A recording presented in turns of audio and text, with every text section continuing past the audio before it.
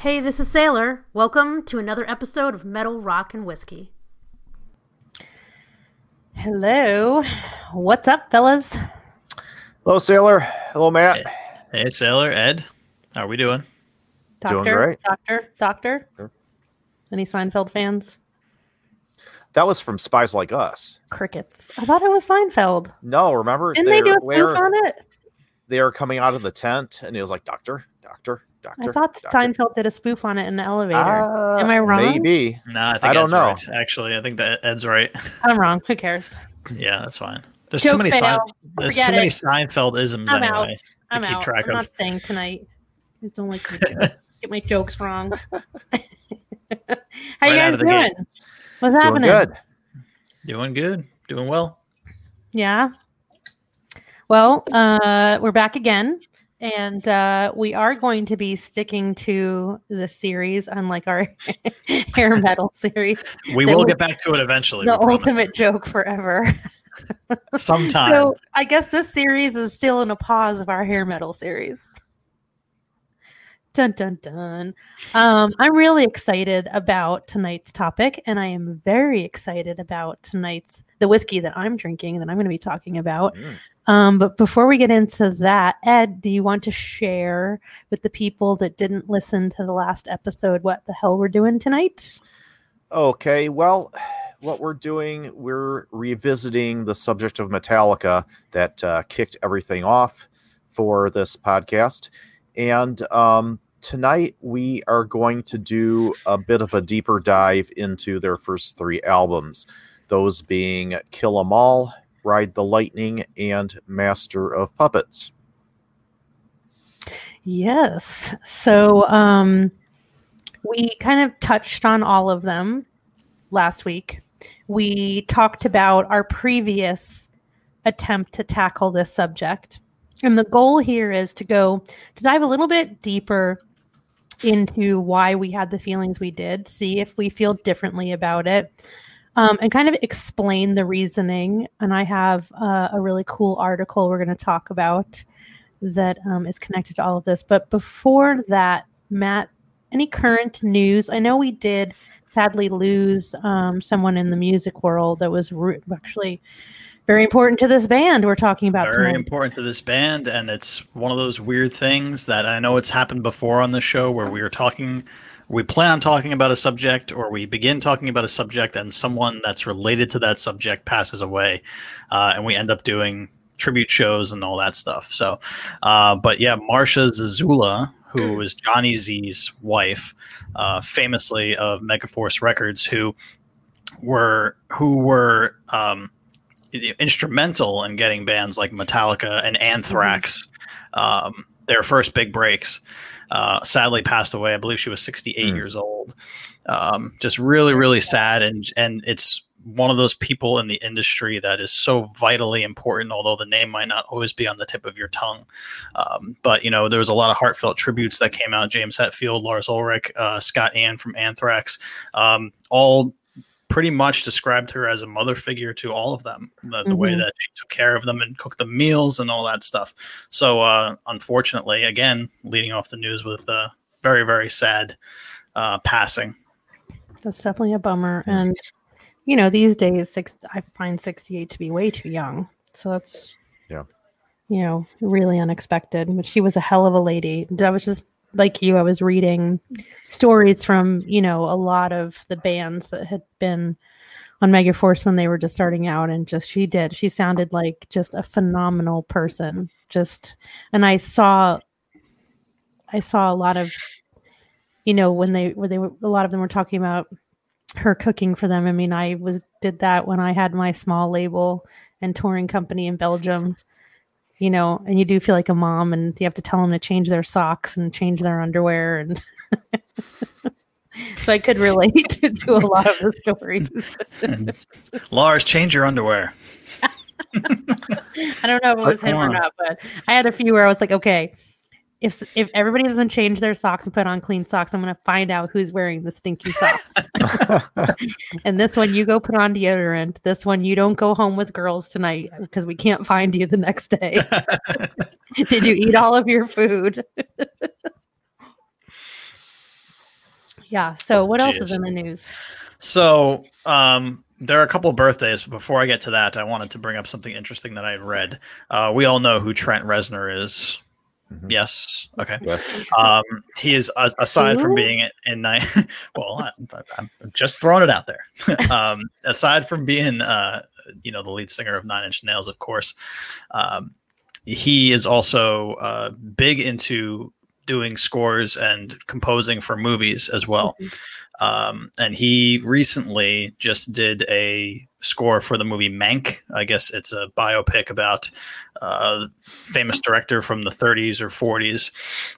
And I stumbled upon an article from MSN where he sat down with them and talked about the struggles of composing a score during a pandemic.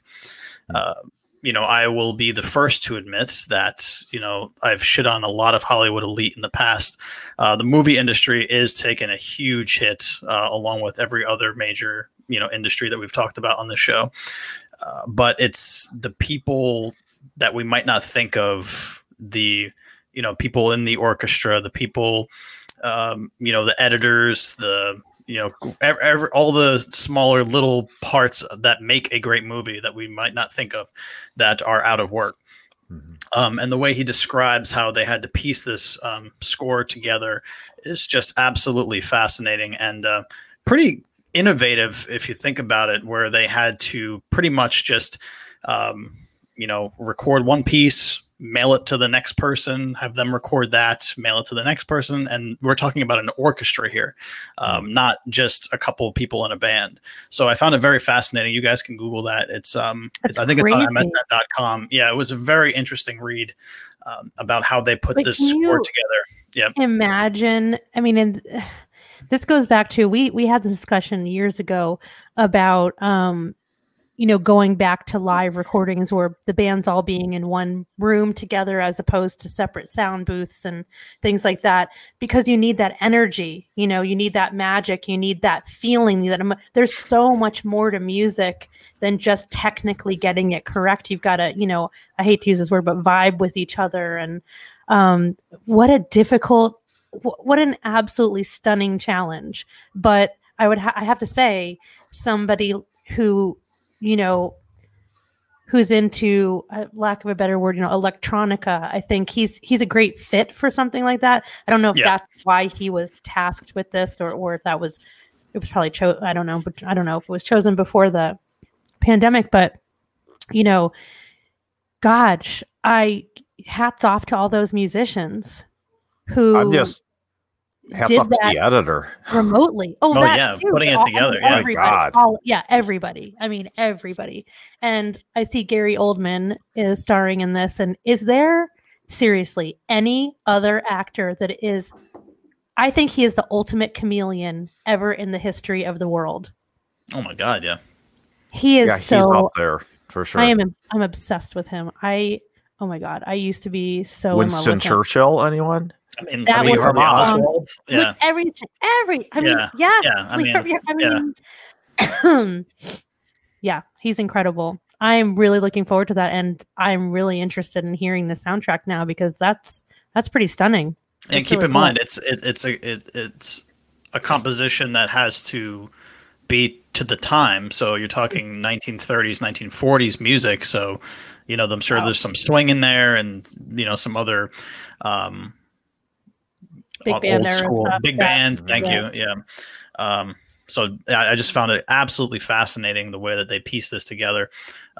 Little things like that you take for granted when you talk about how different industries are affected. But let's end on a slightly high note. So there are 2 big birthdays today in the rock industry. Yes. So we have Rob Zombie, who is turning 56 today. Wow. Yes. I know. I saw that and I'm like, God damn. Yep. Yeah. God damn. Yeah. And then Zach De La Roca from Rage Against the Machine, who is 51. Don't tell me he's 56. No, he's 51. Yeah. Oh. Still not great. Can't believe. Oh God, it's crazy. Yeah. Not Time ready just for keeps everybody to moving. get that old yet. Yeah. Yeah. Not Pandemic ready. or not, time moves on. Yeah.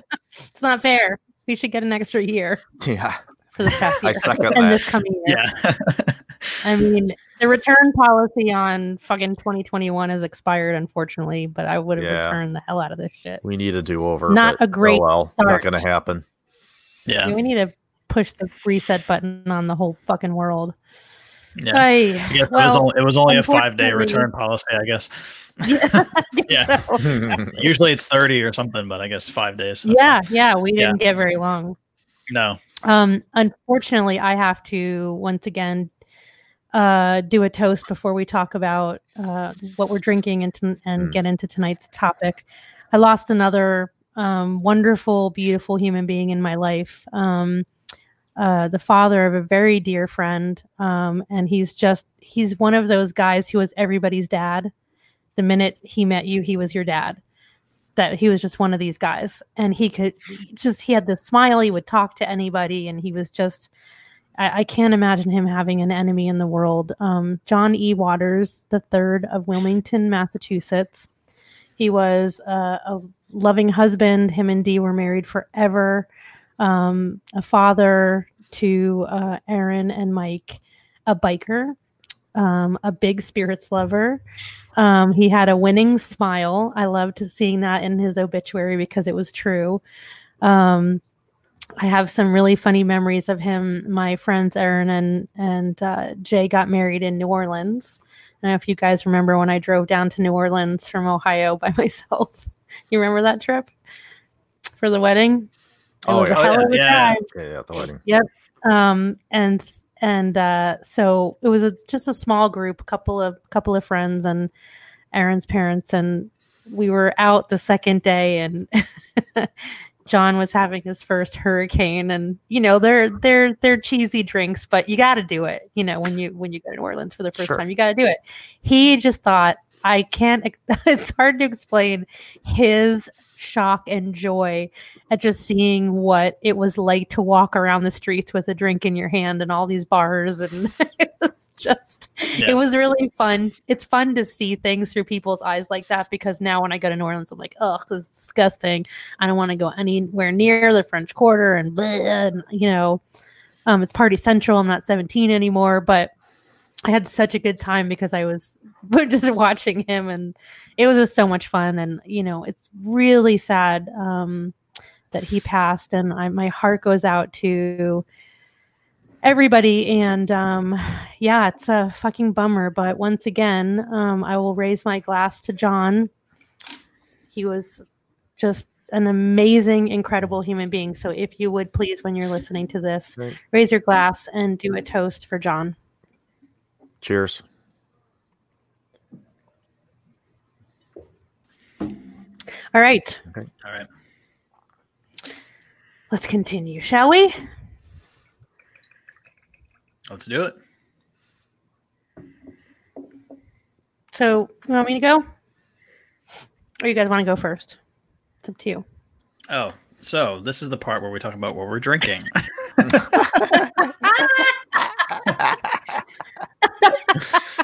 Glad to have you back, Matt. Yes. Hey, Sorry. Matt, welcome to the podcast. How's it going? I have a lot of windows open here. I'm trying to navigate through these rough seas here. But yeah, and then I'm reminded that we're also on YouTube. So it's not like you can, yeah. Yep. So yeah, this is the part as I said, that we go around and we talk about what we have in our glass. After all, it is Metal Rock and Whiskey. Whiskey, the third word, but not the least important by far. So who wants to go first?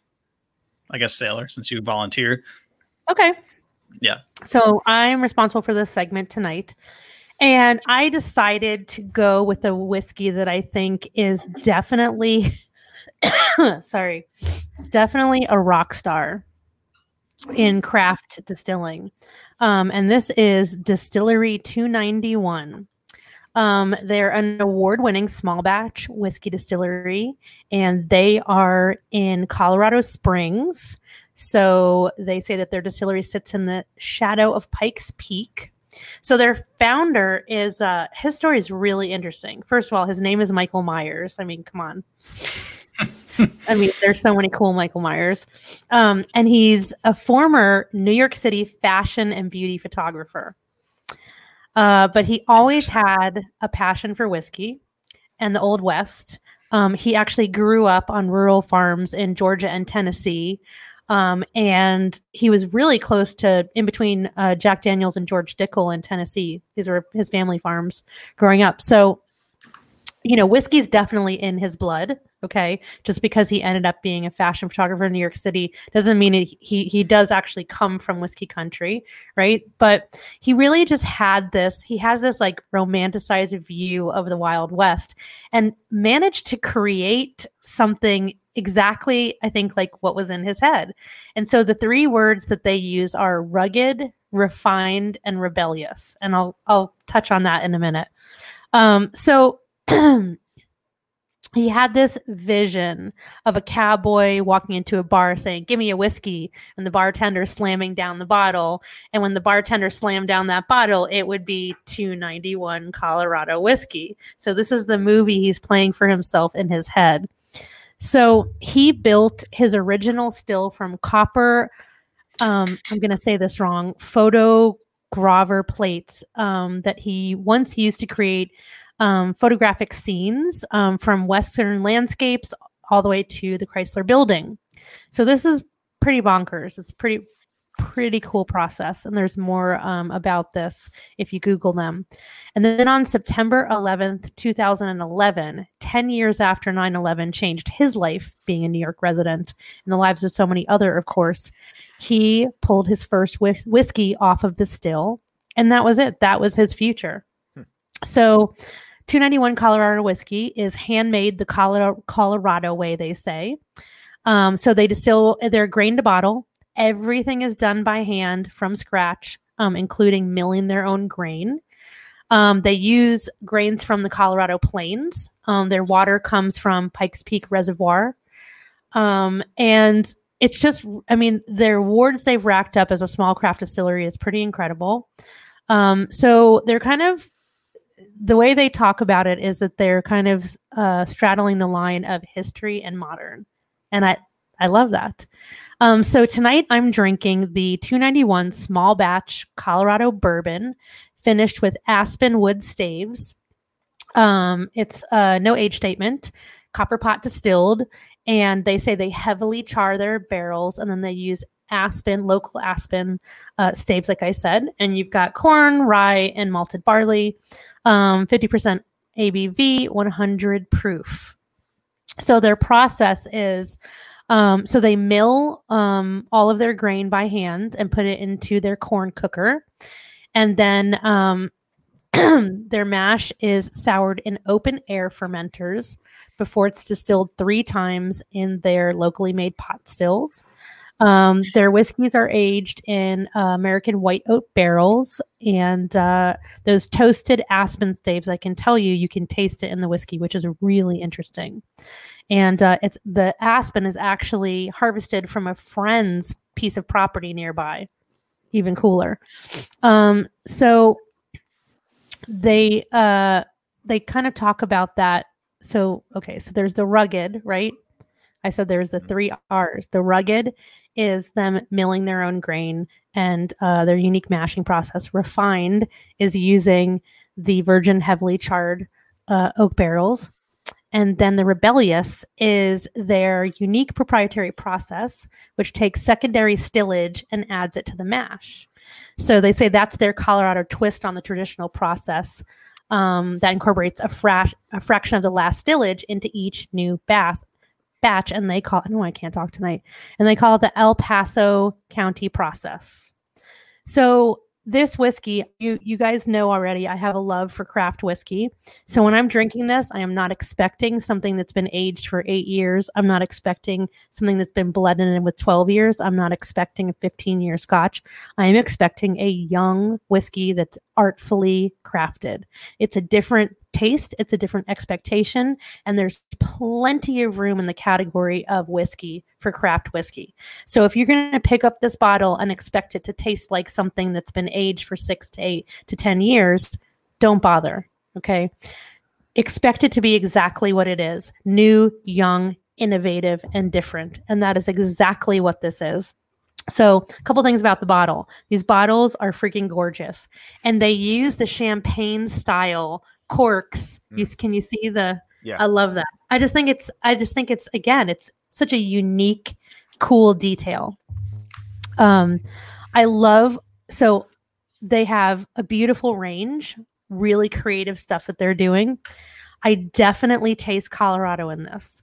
I lived in Colorado Springs for a summer when I was in my youth, and I know exactly what they mean by Colorado whiskey the minute I tasted it.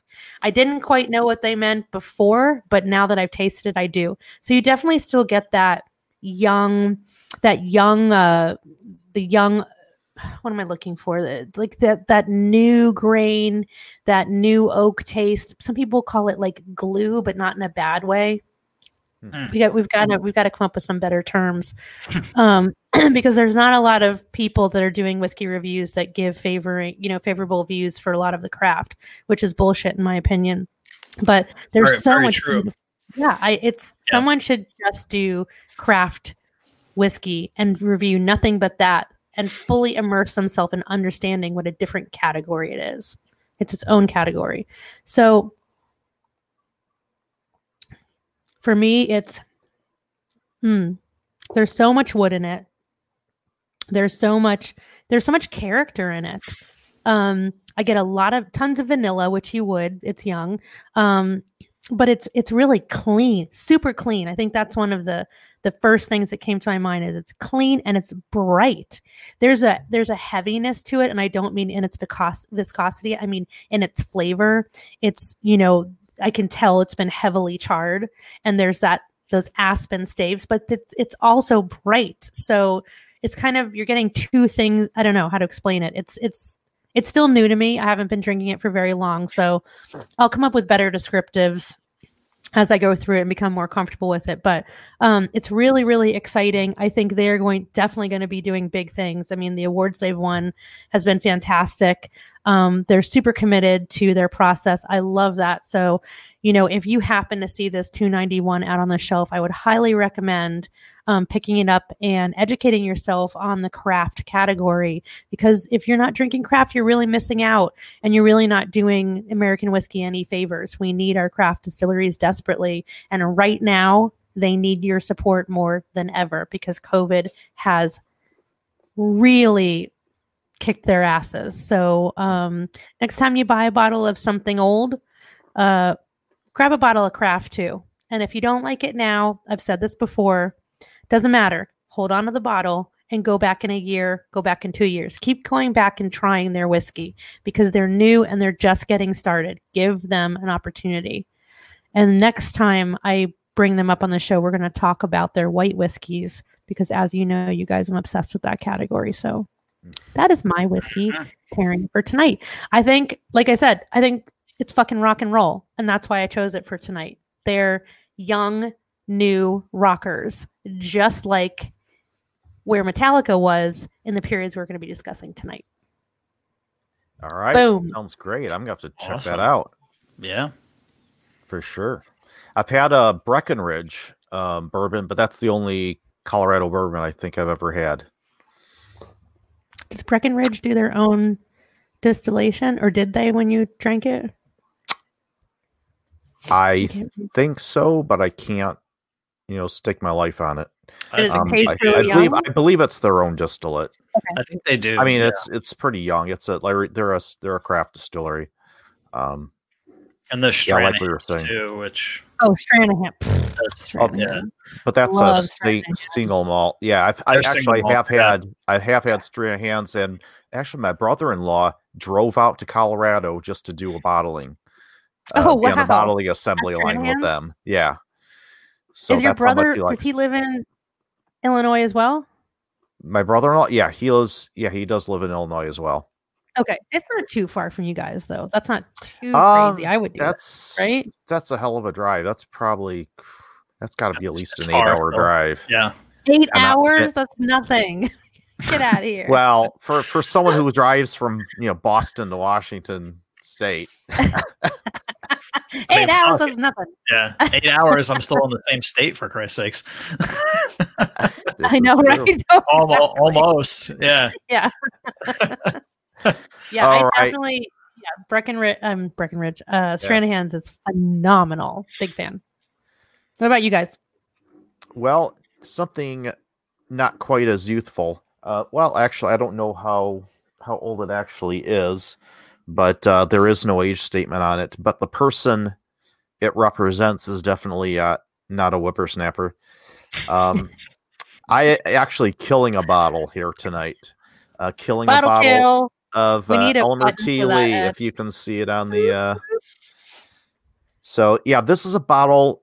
This goes back to our first year recording. This is one of the first bottles I was drinking on one of our very earlier episodes, and here it is, getting rid of it. And I did sacrifice the last dram to my infinity bottle, There you go. and that So do infinity. you- I have a question. Do you do your infinity bottle just anything in there, or do you have it separated by categories?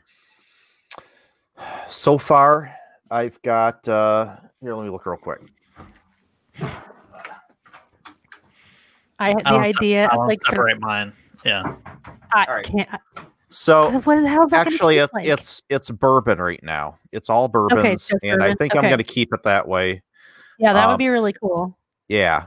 You could add a little far, rye in there, maybe, but I've got Elijah Craig, Rock Hill Okay. Farms, which is a relative mhm, of Elmer T. Lee, mhm. and a local craft distillery bourbon, Whiskey Acres straight bourbon, and then a little bit of Elmer T. Lee. And that's just the start. So that's going to be interesting to see how it evolves. I have to do it in categories. I can't throw just anything in them. It freaks me out. Yeah. Yeah. That's a good idea. I should start another one of just ryes. Yeah, like I've got a bunch of bourbons, ryes. ryes, scotch, and then you can take, and I have a craft one, of course, an American single malt. Then you can first taste it when you're done. Is it good? What if it's complete garbage? Mhm. And then you can kind of play with blending it. Oh, Yeah. maybe this bourbon infinity bottle needs 5% rye. You Right. can add your infinity rye in there. Yeah, I start mean, mixing the two hell infinity yeah. bottles together. It's so awesome. It goes on forever and ever and ever. Yes, that's the point. keep And you've got mixing. your own blend. Yeah. We should do that, you guys. We should make a metal rock and whiskey blend. We should. Oh, that would be Okay, cool. so I'll do Anyway. the blackened, since I'll do just pure blackened, and then I'll do a secondary bourbon, and then one of you guys has to do a rye, and then what else should we put with it? I don't like wheated whiskey usually, although I don't know. I don't think I would want to mix American single malt with it though. No, I got plenty of rye though. So someone do the secondary bourbon. I'll do the rye, and I'll do the blackened. All right, we'll discuss We'll this make it later. blackened base. Coming to a liquor store near you in 7 years. Yeah. But as a backup, since I'm down to just this, I'll finish this. I do have a bottle from the same distillery, bottle of Eagle Rare. And if you know my history with Eagle Rare, The first Are you bottle actually drinking that? This is a single barrel. It's a barrel pick that was picked by a restaurant that one of my daughters works at, and called Hoppy Pig, and it is actually a fantastic pick, which is why I purchased it. I was able to sample it from a friend who had one of these bottles, and it was good, so I went out and got myself one.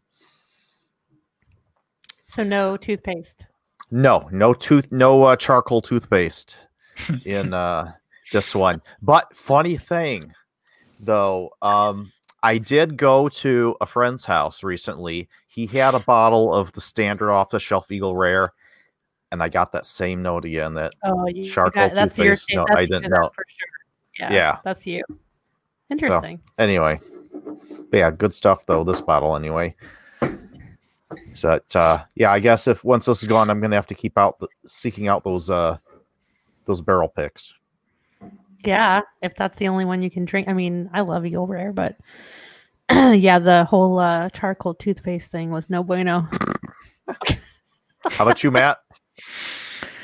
To bring it back around to craft distilleries, I have been on a spending spree of buying different Balcones expressions.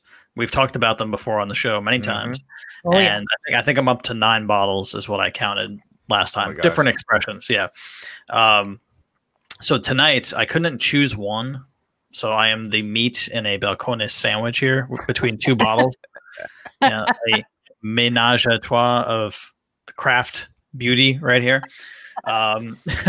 So yeah, I'll make it quick since I have 2 here. But the first one is Balcones Mirador, which is a yearly release from them. It is a single malt, a blend of malt whiskeys, but single malt because it comes from one distillery. And they don't use new charred oak. They use, it's not refill oak, but I guess it's used American oak. So the color on it is much lighter. The profile is much lighter comparatively to a lot of the other things that they make. But it's about 54.2%, I believe. 56.2, sorry. But it is so light. It's one of the lightest things that they've made as far as body goes and texture and mouthfeel. Big on honey. You get some orchard fruit in there as well, which is a staple of them from a lot of the things I've seen, the apricots, the peaches, but this one's a little bit more like Granny Smith apples. Really, really just great stuff. It's only aged about 3 years. Again, we're talking youth, we're talking vibrancy.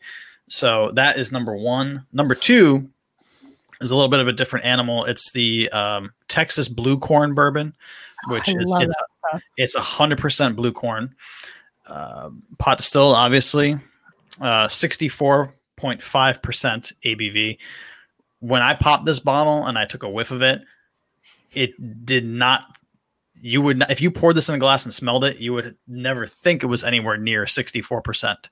It has a unbelievable, just buttered popcorn sweetness to it on the nose, where you would say it's probably 90 proof if you had to guess just from smelling it. But you get sort of like an earthy saltiness. The corn is there big time. It is 100% blue corn. But you know, coming through, the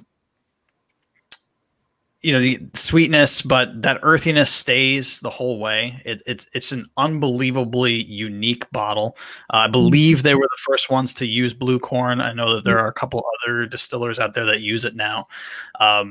Interesting little fact that they originally, when they first started distilling in 2008, they were sourcing their blue corn from a local Hopi tribe, which I found very fascinating.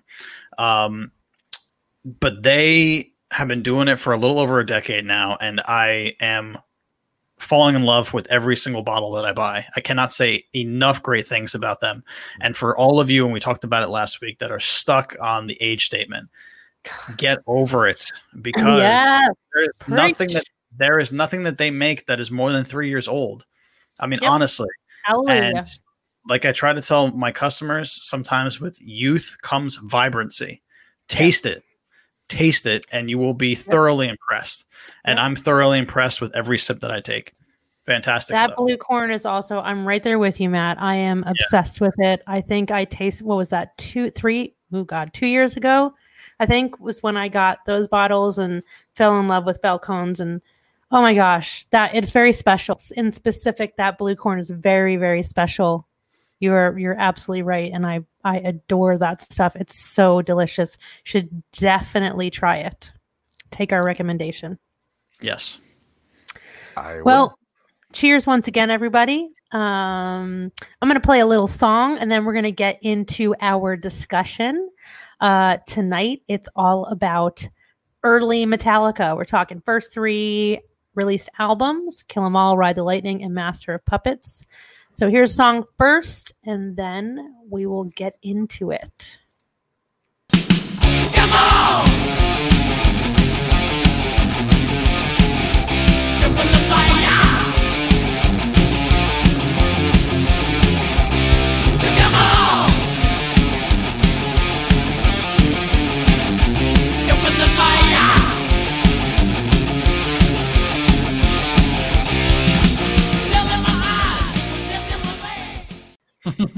Okay, so I want to talk about an article before we get into the discussion. Okay, so I came across this article. A friend sent it to me a couple years ago. Neural Nostalgia. Why do we love the music we heard as teenagers? By Mark Joseph Stern. You can find it on Slate. So researchers have uncovered evidence that suggests our brains bind us to the music we heard as teenagers more tightly than anything we'll hear as adults, a connection that doesn't weaken as we age. Music nostalgia, in other words, isn't just a cultural phenomenon, it's a neuronic command. And no matter how sophisticated or our taste may get, our brains may stay jammed on those songs we obsessed over during the high drama of adolescence. So I'm just taking a few excerpts out of this article.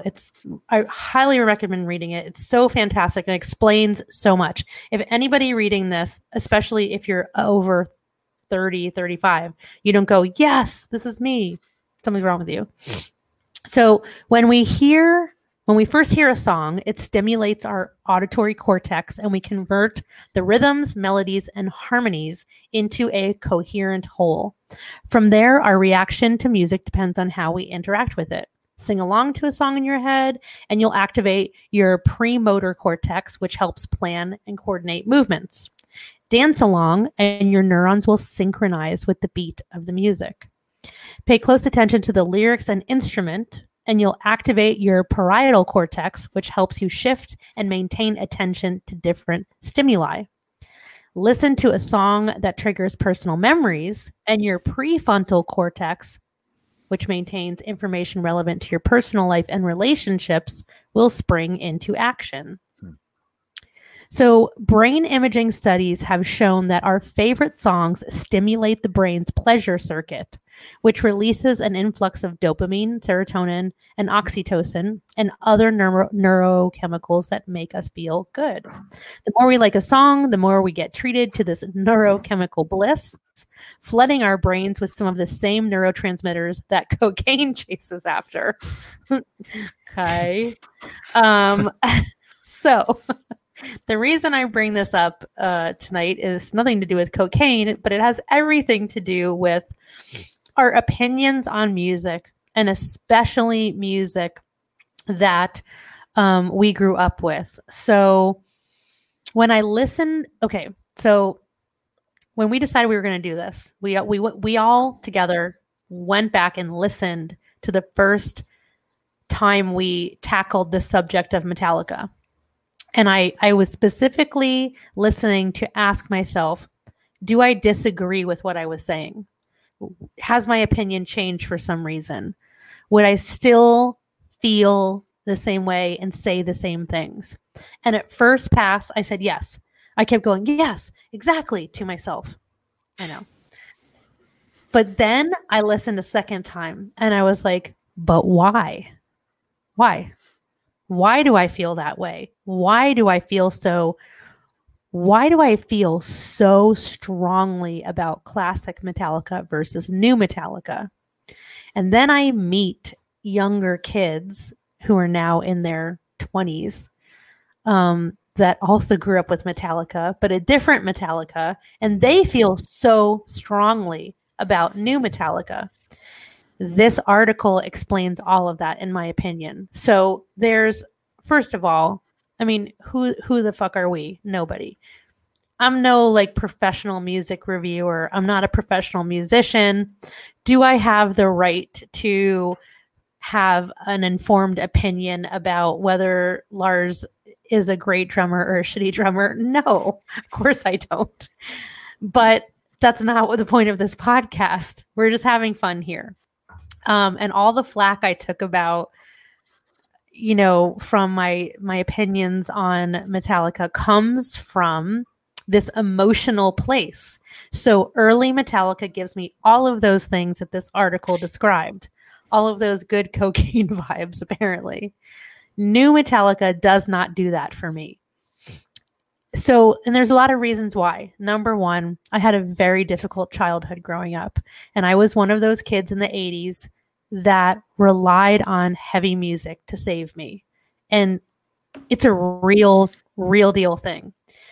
And there was a study that came out, I don't know, a year or so ago, and Dee Snider and I had a conversation about it on Twitter about Generation X and the metalheads, and we are some of the most well-together people on the planet. The exact opposite of what we were told we were going to turn out like for listening to the devil's music. Because we were using a form of art to release our stress and our anxiety and our pain and our fear and all of the things that go with being a teenager, but perhaps you didn't have a great childhood either. And it was a healthy, now we know, constructive way to get out a lot of your angst, just like sports does. It was really either sports or music. I think it's still that way. What's the best way to keep kids active and get all the, we call it all the energy and, all of that out. And then when you're a teenager, the emotions and the hormones, and the best way to deal with that is music or sports. And I was just, I did both, but music was it for me. So when I got to an age where, my life had changed and I was living on my own and I wasn't consumed with all the teenage angst and stress and trauma all the time, I didn't really need that as much anymore. And it just so happened to be the same time that Metallica's sound changed.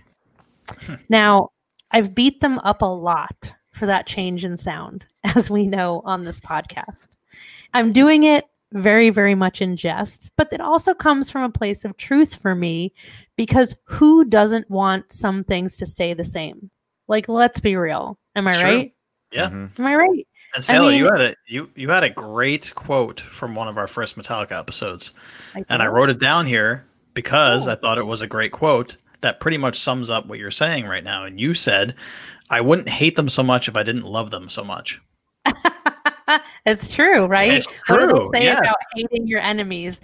Yes. You can't hate unless a person that unless you once liked them or cared for them, right? Why would you just hate someone you have known nothing about?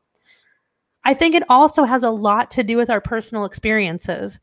So, we didn't go deep into that the first time because that wasn't really what our point was,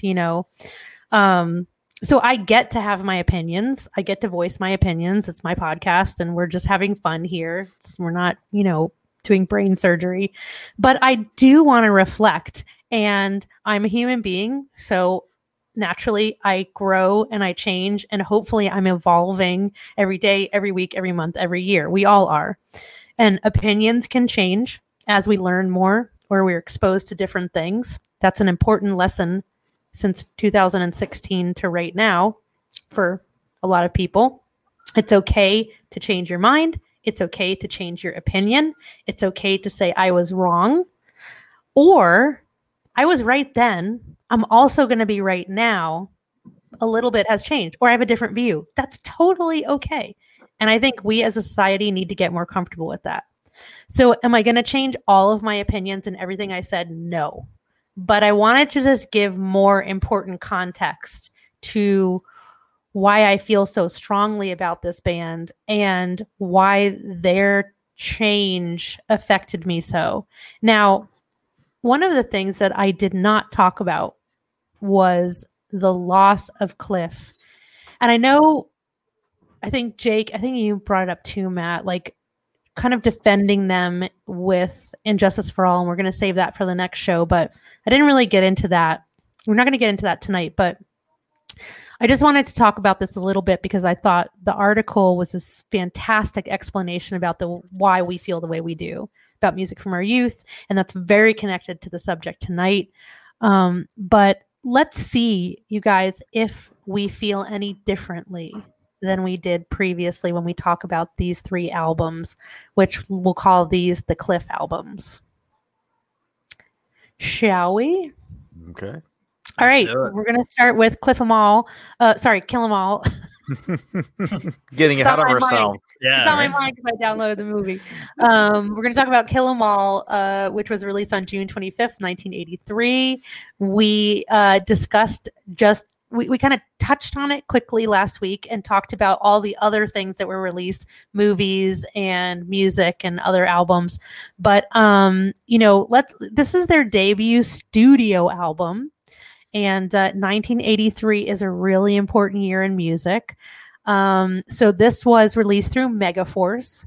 And at the time, they're just doing club shows in LA. They had not moved. Well, then they moved to San Francisco when they finally got Cliff to agree to join them. This is a big, huge moment in the life of this band. So I love that their signing budget was $15,000. That wouldn't even get you an hour probably in a studio right now or marketing or anything. Not much. So the album was recorded with producer Paul Curcio. I don't know. In Rochester, New York. Curcio in Rochester, New York. And it was supposed to be titled Metal Up Your Ass. We have discussed album art in the past, censorship and things like that. And as a matter of fact, quick side note, you should go Google and look up the video of Dee Snider making a statement about censorship in the 1980s in front of Congress. It is still applicable today, unfortunately. But the documentary about it is so fascinating. Just remembering this mania of, censoring these albums. And then every kid, they're literally interviewing musicians today and kids like, well, yeah, the minute I saw that it had parental advisory, I was like, I'm buying that. If it didn't have parental advisory, I was like, nobody wants that. So everybody gravitated towards the parental advisory. So it did the opposite, assholes. Anyway, so they changed the name, of course, because they couldn't put metal up your ass. Can you imagine these days? So they called it Kill 'Em All. Let's talk about our feelings about this album, because we were very torn. And our task at the time, just to go back, was we had to put this up against, it was Kill 'Em All up against Ride the Lightning. And we had very strong feelings about why we all pretty much agreed. Yes? Mm-hmm. Yes. All right, the floor is yours, guys. Well, I was new to this album not that many years ago, coming into Metallica a little bit later than Sailor did. I won't rehash that whole story, but suffice to say, so most of a few of these songs on here I had heard in the past, like the big ones probably, Whiplash, Seek and Destroy, Four Horsemen, maybe Motor Breath, but Possibly. That's not like one I really remember seeing a lot or listening to a lot in the past, but much at all. But interesting because I just got this album just a few years ago. I think it was probably right before we did our first Metallica episode, and I bought this album just so I could, really spend some time with it. But the funny thing is about it, my favorite song on this album, I had never heard before. I got the album, and it's not one that I really hear mentioned or talked about or heard on the radio, but it's a song, No Remorse. For some reason, just the guitar riff, the pound, dun, dun, dun, dun, dun, dun, dun, dun, that guitar I just love, and I can really get into that. But the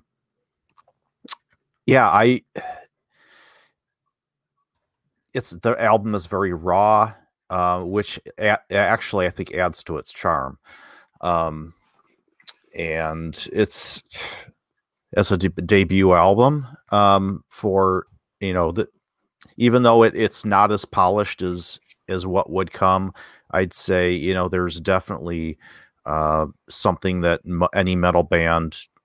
It's an album that any metal band would be proud to put out as their first album, for sure. So have my feelings changed towards it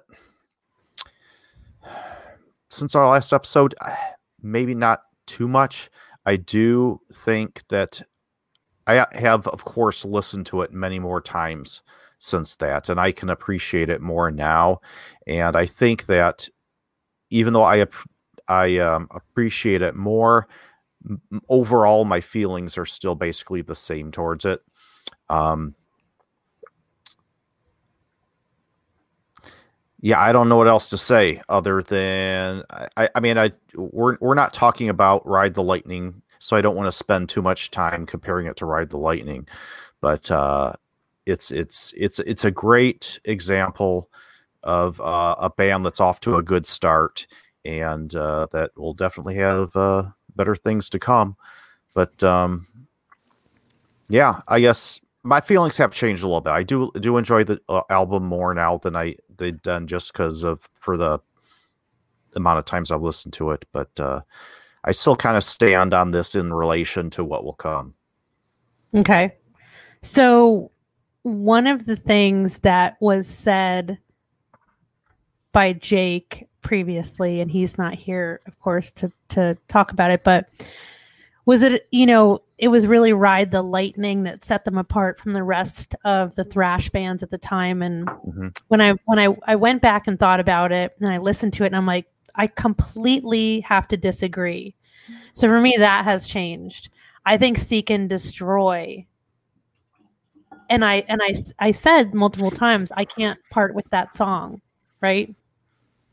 Mm-hmm. Yep. I don't know. Still, I'm still struggling. It's interesting to hear you say that your feelings have changed a little bit, Ed, because I kind of had a feeling that would happen as you familiarize yourself with the album more. Definitely. Mm-hmm. Matt, what about you? My feelings about the album, the album itself haven't really changed. I still love it. I still think it's a shitload of fun to listen to. It's important for the time and when it came out. Absolutely groundbreaking, as I think we all agree at the time it was groundbreaking. The thing that's changed for me is that in the past, I've always seen this as the first step in a progression towards something greater, toward an apex is a word I used in one of our earlier episodes. But going back and listening to it again and again and again, as I have many times since the first time we talked about it, I always put And Justice for All in its own little bubble. It's its own album between two different phases of this band. And I kind of now put this album in its own little bubble as not being like the first step in a progression, but a completely separate sort of entity. And sound wise, yes. I think that Mustaine's stamp is still very much all over this album. Oh yeah, big time. Yeah, for sure. You know, which makes it great. Which and makes it great. Exactly. Matt, I think that's what makes it unique. I'm so glad you just said that. If you don't mind interjecting in its own bubble. I think that's what has been bothering me since we did 2-3 years ago, whatever the hell it was, 3 years ago. I think that's what's been bothering me, that we put these two albums up against each other was wrong. And that's why I wanted to do it differently. And why I kept saying, gosh, I can't part with this album. I can't part with this album. I think you're absolutely right. And I think it's because this is a Mustaine album. Yeah. In a way, right? And I think that's the uniqueness of it. Like, let's not talk about the production, because that's just unfair to judge an album like that in so many ways, I think, is because, first of all, you're young, you're new, no one's spending a lot of money on you. And sometimes that's just literally what it's about, is money, right? Yeah. Or technology has changed, which happened to them. Both things happened to them, actually, right? Yeah. So I'm just really happy you said that, because I feel the same way. And the Mustaine all over this, I think this album should get to have its own shelf. Yeah, and weirdly, maybe it's not related, but it just made me think of this, is that the last time we saw them live, which was, I think, it was recent. It was very recent. That they, performed a lot of the Black Album stuff and a lot of the Hardwired, a lot of the new stuff that, we're probably not going to talk as much about. But, even when they went to Ride the Lightning and Master of Puppets, the entire crowd was going nuts. And, when they hit Whiplash, which I went nuts for because they don't really play it that much anymore. Yeah. I would lose my mind. Yeah. Yeah. And the younger people, and I'm talking, when I say younger people, I mean my age and younger, they kind of didn't really know, like they weren't going as crazy. But then all of a sudden you have these little pockets of, I'm not saying this in a bad way, but these guys who were they had like the cut off denim vests with the patches all over, and they had they're bald, but they have the rat tail in the back, and they're like going completely ape shit over this. And I realized that these are the guys that felt that they sold out when they made Fade to Black. Like like their allegiance ended after Kill 'Em All. And I'm like, holy shit. Like that put it in a bubble. That put it in more of a bubble for me when I saw that reaction to Whiplash and Seek and Destroy. And I think they might have played the Four Horsemen too. Like they were only going nuts for those songs. Yes. Nothing else in a 3-hour show. And that kind of put it in perspective for me too. So I still love the album, but its impact on their career in that timeline is different for me. Okay. I love this. This is making me really happy. So this is what we're going to do with Kill 'Em All. Kill 'Em All does not go up against anything. There's no up against anything with this album. Kill 'Em All is its own unique entity in the history of this band, which is a huge qualifier in the history of American thrash metal. Period. I second that. I agree that the Mustaine angle, I don't know why we didn't really focus in on that before. But I know. You're exactly right, because that's, I think, is what sets this album apart, is the sound, the guitar sound is just so different. And man, I meant to bring this up in the last episode, and I forgot to say it, but 1983, that's probably the year, I believe, that I really discovered hard rock and metal. Mm-hmm, same. If only someone had played this album for me then, who knows? Sailor, I'd probably be right with you with everything else you've been saying. I didn't discover this album until Kill 'Em All, because I was still a little too young in 83. But when Kill 'Em All, 1 year is, when you're a kid, it's a big deal. And so I think it was at the end of the year of Kill 'Em All And then someone said, the end of Ride the Lightning, and someone said, "Oh, Kill 'Em All," and I listened to it, I was like, "Whoa, what is this?" Yeah. But instead, I was listening to, and probably why this is some of my favorite music, like we were saying, Def Leppard's Pyromania album was new out that time. So early Def Leppard is, that's some stuff that I can definitely get into. I love this. I'm so to each his own. I'm so glad that we did this, because these are the things that were bugging me. We absolutely did not give enough credit to Dave Mustaine's unique sound. Mm-hmm. I think it's because I'm going to speculate and speak for all of us, and correct me if I'm wrong, please, that we just assume it's a known thing because it's now and it's not then. Right? That we all know Mustaine's sound so well, and we know that, what his impact was on this album, but it was unfair to leave that out. And I think it was very, very unfair to put these two albums up against each other, even though this podcast was designed to battle albums against each other. And this was the whole discussion that started the podcast. I want to end this by saying that's just not possible with this album. It's its own thing. Yeah. So it goes on this shelf. Awesome. Okay. Love it. Yeah, because that explains a lot. Because to me, Ride the Lightning and Master of Puppets seem more like counterparts than either of those in this, for sure. I will somewhat agree, but we'll get to that.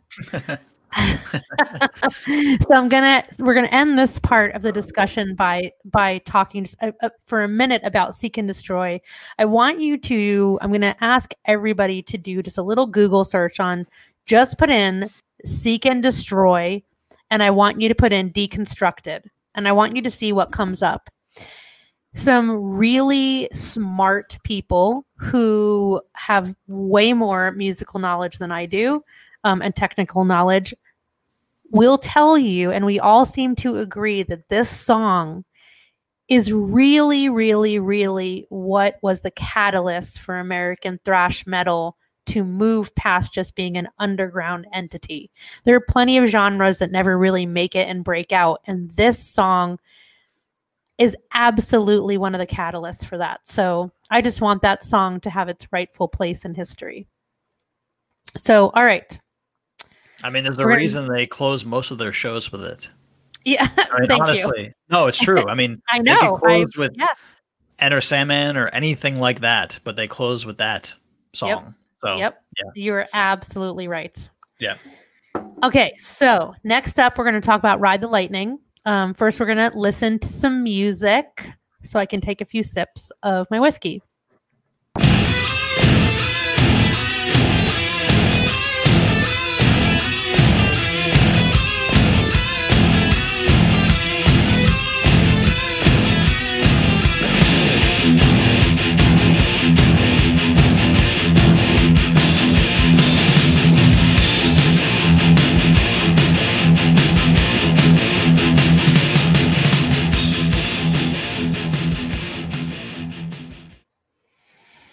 All right.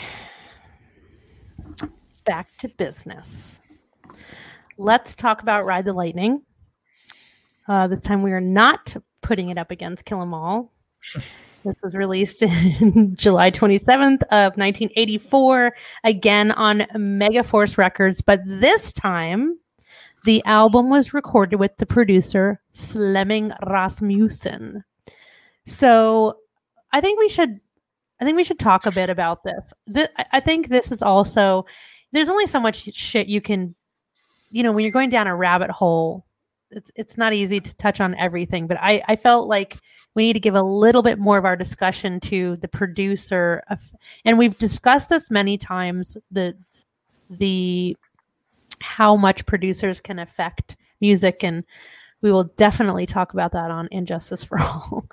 But let's talk a little bit about Mr. Flemming Rasmussen. He is the sound engineer, record producer, and owner and founder of Sweet Silence Studios in Copenhagen, Denmark. He's still alive and doing it, as far as I know and could research. So what do you guys think about the change? Like, I guess what I'm asking is, do you think that this was a major influence on what how their sound changed and what happened with this album? They're definitely getting away from Mustaine. I pulled up the track listing here, and interesting to note that Dave Mustaine has writing credits still on 2 of the songs on this album. Ride the Lightning, which you just heard, and also the Call of Cthulhu. Yep, you got it.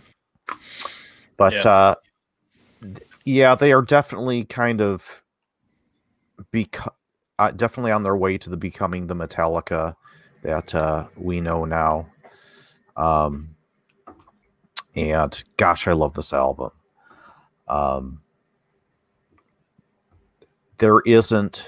don't think this is one of those albums where I don't think I'd throw away any of the songs on this track list. Sailor, was this the first album of theirs you said you were introduced to them through? This is my introduction to Metallica. All right. And I believe it was late 84, because I'm just going on my age and kind of the memory of it. This started everything for me, and it was because of, I've talked about this guy a million times. I really got to try to get him on the show one day. My best friend's older brother, lived 2 houses down from me, is responsible for all of my metal early knowledge and exposing me to all of this. So God bless Bernie. And I just was hooked. Bernie. Yeah, to Bernie. He's literally why we are sitting here right now. Did you have a good weekend at his house? I used to have lots of good weekends at his house, but that's another discussion. Off the air. I think he was my first kiss, too. I think so. Like my first real. I think he was. Anyway, who cares? Bernie. So yeah. Okay. So I think Flemming Rasmussen had a huge impact on their sound. And in my opinion, I don't think that's a bad thing necessarily, but I think he was pushing them to be technically better, with the risk of taking away the thrashness of their sound, for lack of a better word. But I think it's what needed to happen at the time. Let's just say that. Although we had the change from, now there's no Mustaine sound left, and it's Kirk. They're all phenomenal musicians, specifically fantastic writers, and to really see that in this album, they're so young. I mean, the talent that it takes. First of all, James Hetfield is an incredible poet. It took me years to understand the lyrics. Like, I would read them to memorize them so I could sing along, but I wasn't really, I was, you're young, like grasping what he was really talking about, and his, obsession with history and war, and his poetry is pretty fucking incredible, especially for such a young man at the time. And just, how tight they were as a band. And then there's Cliff.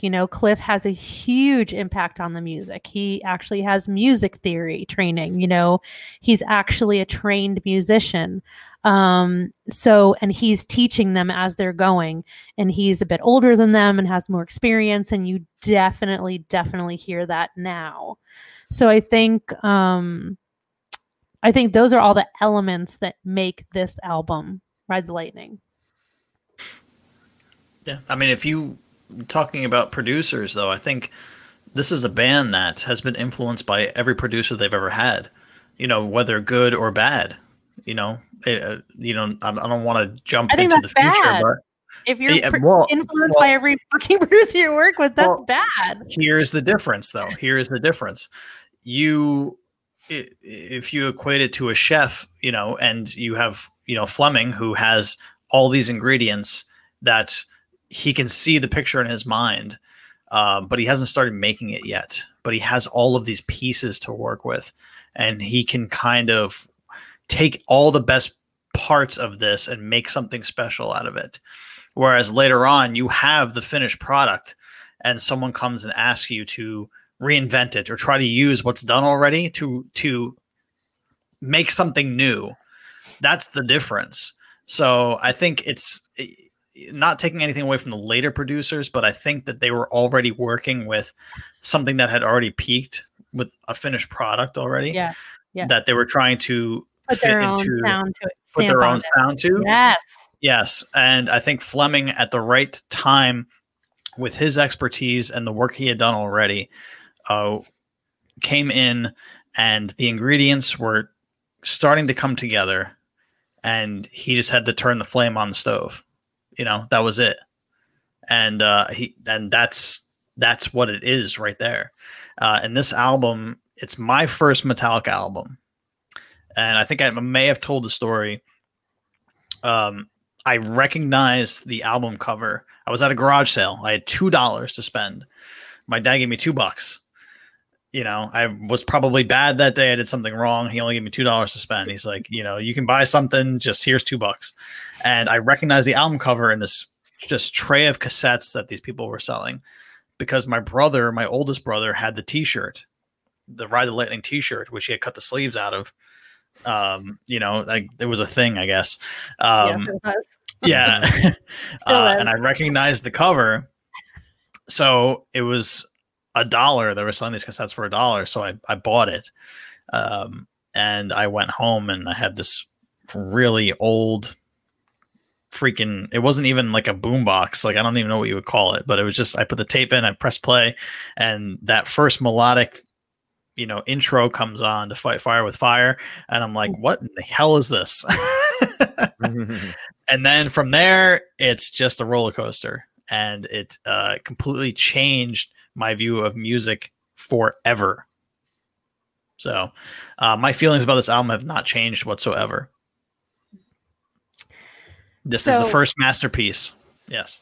I also, just real quick, want to just talk about, so there was a lot of controversy with this album as well, with the mixing and mastering. And so it's interesting how I think the band, I don't want to give too much. I mean, I want to give Fleming his due creds, because he definitely deserves them. But I also want to give the band credit that they were not happy with the plan for their mixing and mastering. And they stood up for themselves and said, yeah, no, that's not going to work out for us. And actually turned down a studio, a recorder, a label offer. So I think, there's a lot of things that are happening right now. The band's coming into its own. They're recognizing, their own success and their own vision. I wonder what would have happened if they would have stuck with Fleming for all of their albums. Man. Might have had a little more bass in And Justice for All. He had small hands. He had small hands in that, but it was mostly produced by Metallica. Very small hands. Very small hands, yeah. Like T-Rex hands. But he's on the album credits. So. James and Lars had the bigger hands. Of course, yeah. All right. Ed, what about you? Oh, my views on this album have not changed at all. I still think it's a masterpiece.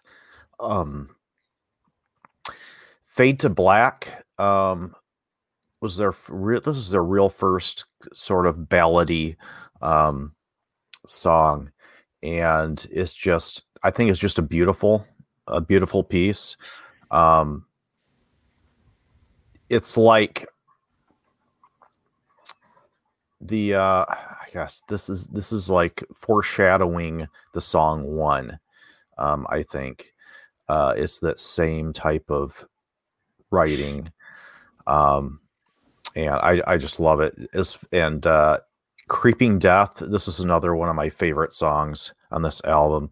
Creeping Death, Ride the Lightning. I could listen to the song all day.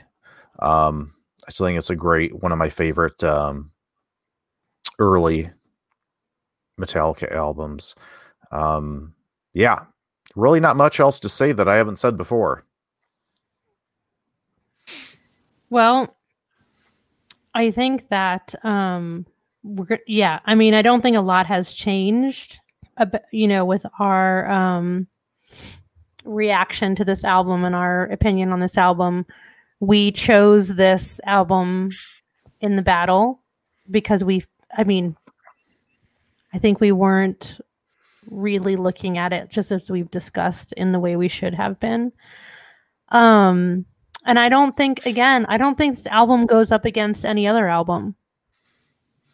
I don't think you can put this album up against Master of Puppets. I think they're two completely and totally different. What was it? Master of Puppets? Is that what was the original joke? Puppets. Yeah. Puppets. Yes. Puppets. It came from my mispronunciation. Puppets. So I kind of feel like this album belongs on its own shelf as well. I really don't feel like you can put this against Master of Puppets. I just don't. I mean, you can, but yeah.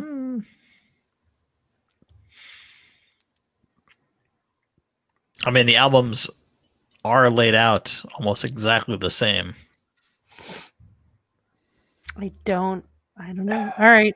You couldn't put Fade to Black against Sanitarium. You couldn't put Fight Fire with Fire against Battery. No, hell no. No?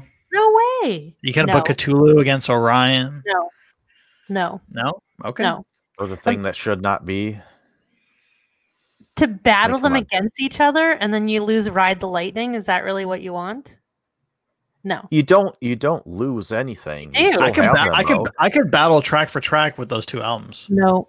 Nope. No? All right. Nope. Well, I mean, that's my opinion. If you guys are going to overrule me, you have to be a majority. They all get gold stars. All right. All right. I need a minute. Let's listen to some music and then we're going to talk about Master of, not Puppets, but Puppets. Master of the Puppets. Or the Puppets. That's what I thought about it. I was like, was I the one that fucked it up last time? Sounds like something my mom would say. You listen to your old Master of the Puppets. Shut up. Search for it on the Google. What is it, Jim Henson?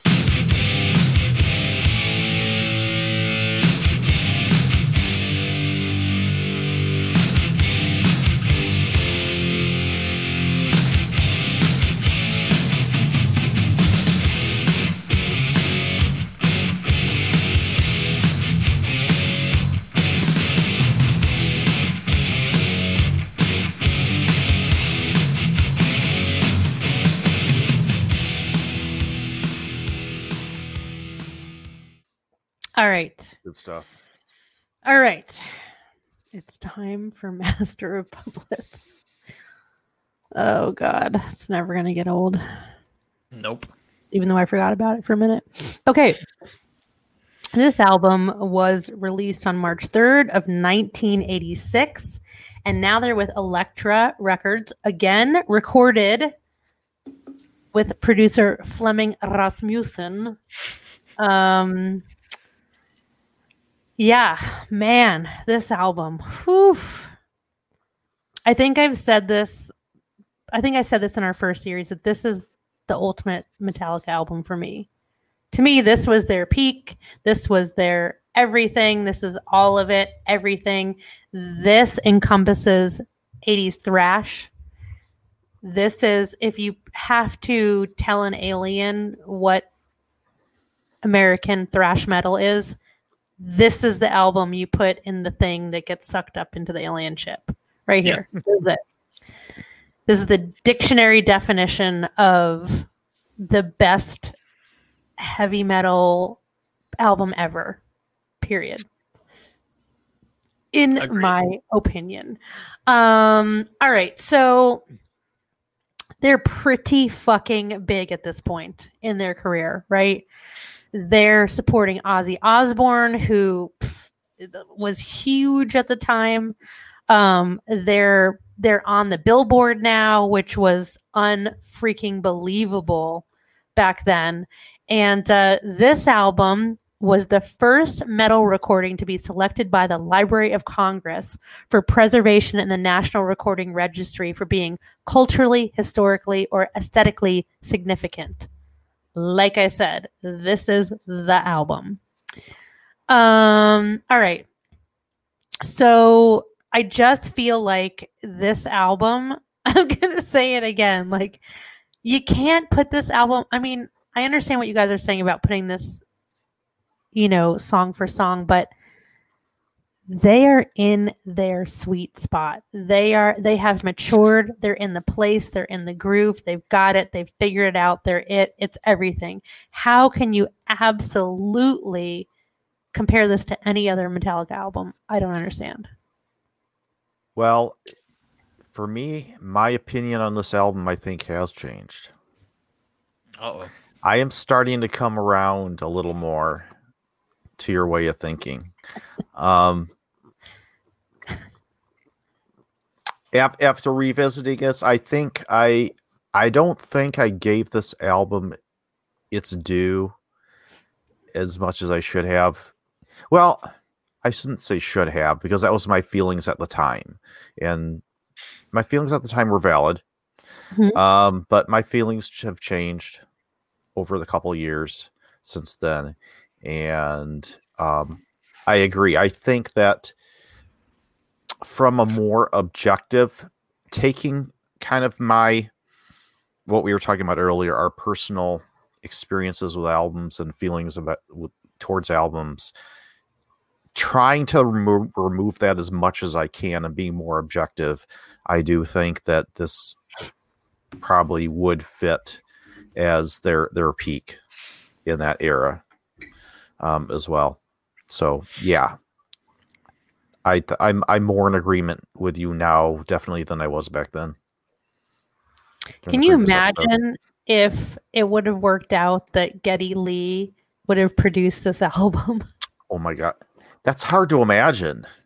Not back then. Hard to imagine. Not back then. I mean, now it is, but not back then.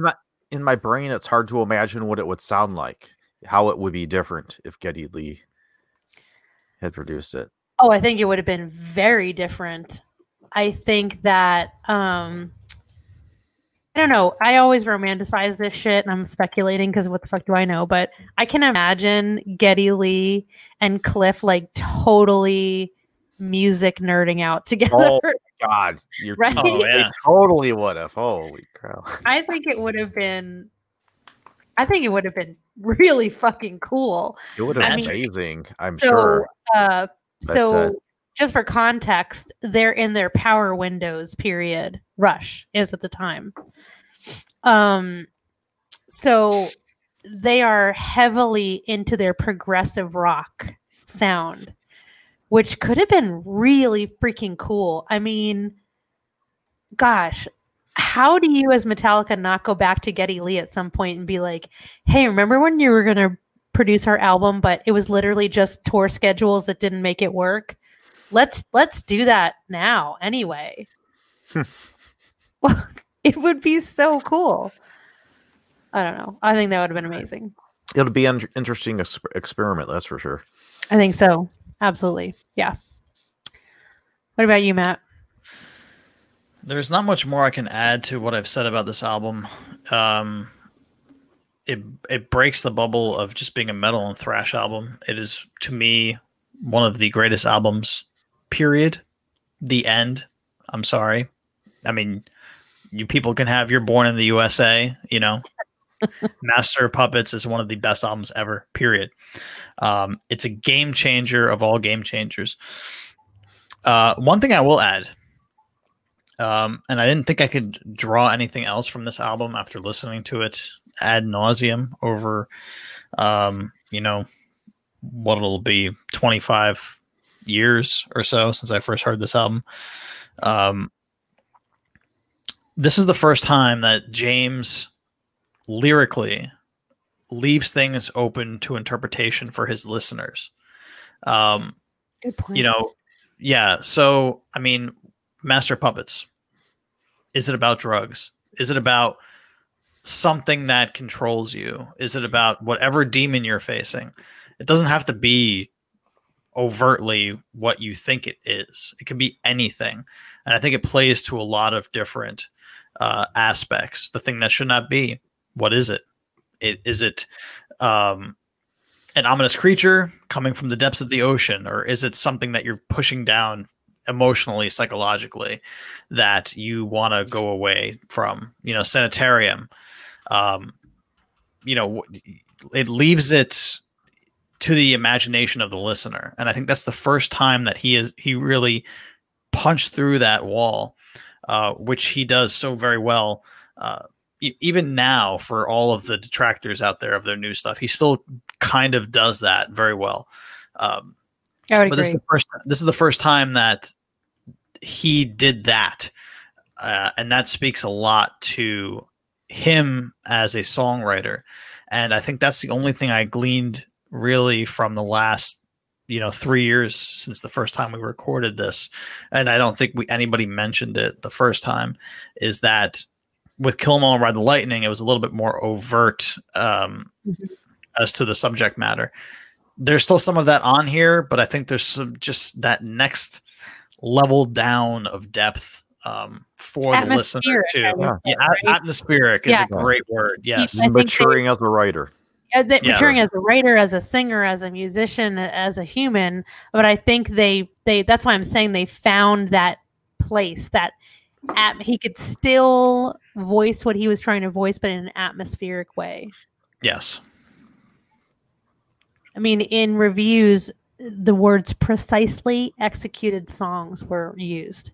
That's it. I mean, if I'm him, I'm like, okay, that's all I've ever needed to hear. Precisely executed songs. There's so the BBC music writer Eamon Stack said, quote, "At this stage of their careers, Metallica weren't even doing songs, they were telling stories. The compositions and arrangements benefited from Burton's classical training and understanding of harmony."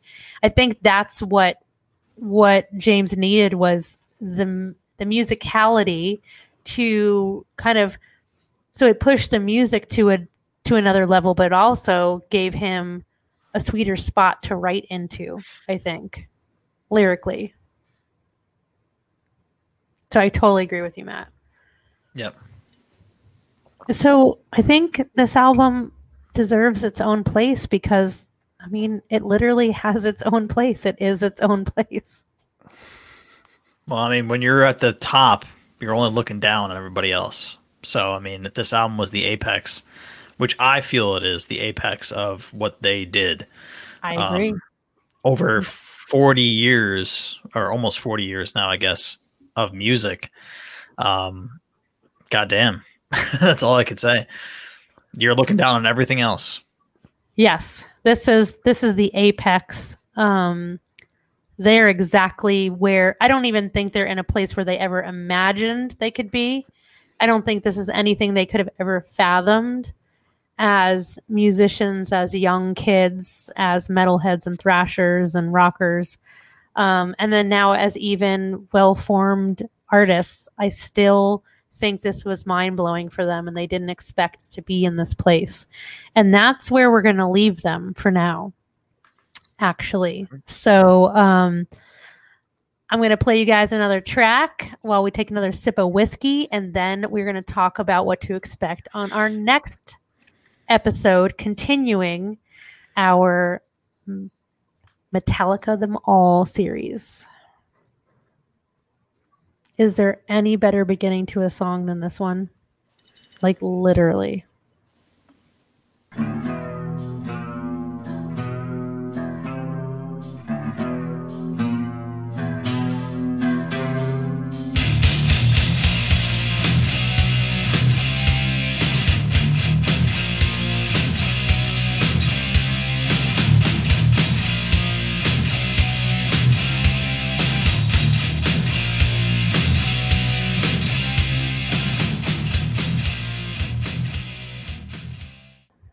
All right. So I'm really glad once again that we went back to this.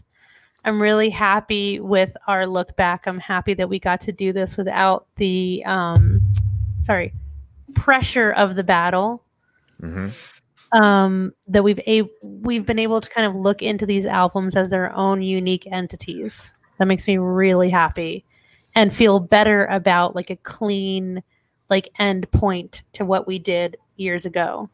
So yeah, next up, what are we doing next up? We're doing Injustice for All, yes? No? We're doing Cliff. Yeah, we are focusing on Cliff Burton and the Cliff 'Em All documentary. Is it called a documentary? Is that what it is? Basically? It is. Yeah, I believe so. A documentary. It depends on how you put the emphasis on the syllable. I know. Tomato. Damn, what a jerk. I love my Midwestern brother. It could also be it could be called a compilation as well.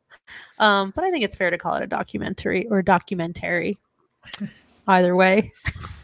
All right, so that's what you can expect next time is we're going to do deep dive into Cliff's life and the amazing documentary compilation, whatever, of footage of Cliff. I haven't watched it in a long time. I can't wait to watch it again. I'm super excited. And that's it for tonight. All right.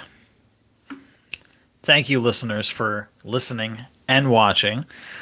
You can follow us on Instagram at Metal Rock Whiskey and on Twitter at Metal Whiskey at Metal Whiskey on Twitter. What? At Metal Whiskey. That is without the rock on Twitter. Gotcha. Yes. Okay. Follow and subscribe, please, to our YouTube channel. If you're watching us now, there is no reason why you shouldn't have clicked on that bell that's in the bottom corner somewhere down here. Click on that bell to subscribe, and you will get every single notification every time we upload a new video or any new content. Yes, and you can find, of course, the three of us on social media. You can find me on Instagram at The Whiskey Obsessor. That is whiskey, save the E. Sailor. I am Sailor Retro on most of the internets. That would be Twitter and the Grams. And you can find me as Sailor Guevara on a Facebook. Feel free to plug your cocktail site too. Oh, yeah. So thanks, Ed. So I've got a new website called sailorguevara.com or sailorguevaracocktails.com. And I'm doing virtual cocktail and spirits flight experiences. It's been super fun. I do them to support local bars and restaurants in the area, and I will be expanding that nationally very soon. So yeah, you get fun kit in the mail, and you get to hang out with me and a bunch of other people virtually, and we sip on stuff and talk about the history of it. And we listen to some live musicians, and let me tell you, live local musicians need the love desperately. Mm-hmm. And people have been amazing about tipping them, which makes me so happy. And I've partnered with an awesome, amazing like little gourmet deli that does individual charcuterie boards to go along. And I mean, let me tell you, we nerded out together so hard. So Ricky is a proprietor, and I was like, okay, well, here's the taste profiles for the first one we ever did, of the whiskeys I'm going to be pouring, and I'd like to match cheeses with it. And all I had to do is give him the flavor, and he kept going, ooh, ooh, oh, and I saw him like writing stuff down. I was like, that's exactly the type of cheese I would match with it. I was so excited. So we're having a lot of fun. So yeah, just check out sailorguevara.com. Thanks, Ed. Awesome. Okay, you're welcome. Go check it out, everyone. And if you happen to want to see what I'm doing, you can look at Urban Geek on Instagram. It's not nearly as cool as what Sailor's doing, but it's there. Yeah. Oh, and I should say that please check us out on Facebook as well. The Facebook group is now Metal Rock Whiskey. Yep. So please ask to join. Yes, it is live and breathing very well right now. So yeah, please ask to join. Yes. And so, listeners, if you love us, or even if you just like us, please, we ask you again, hit that subscribe button, give us a review. It really does matter to us. And of course, tune in a couple of weeks probably for the next episode of Metal Rock and Whiskey, where we will be back to revisit this subject and talk about Cliff. And if you hate us, then I really want to hear it. We haven't gotten hate mail in a long time, friends. Yeah. Send it over and I will respond to you personally, not a bot, just me. And I'll say, you know what? That's fine. Your opinion matters. Or maybe I'll say F you, like every outro since day one of this podcast. Someone always get fucked off. Who's it going to be tonight? Let's see. How about fuck you people who take bass out of every fucking album? Aha. Later, everyone. Bye. Adios. Bye.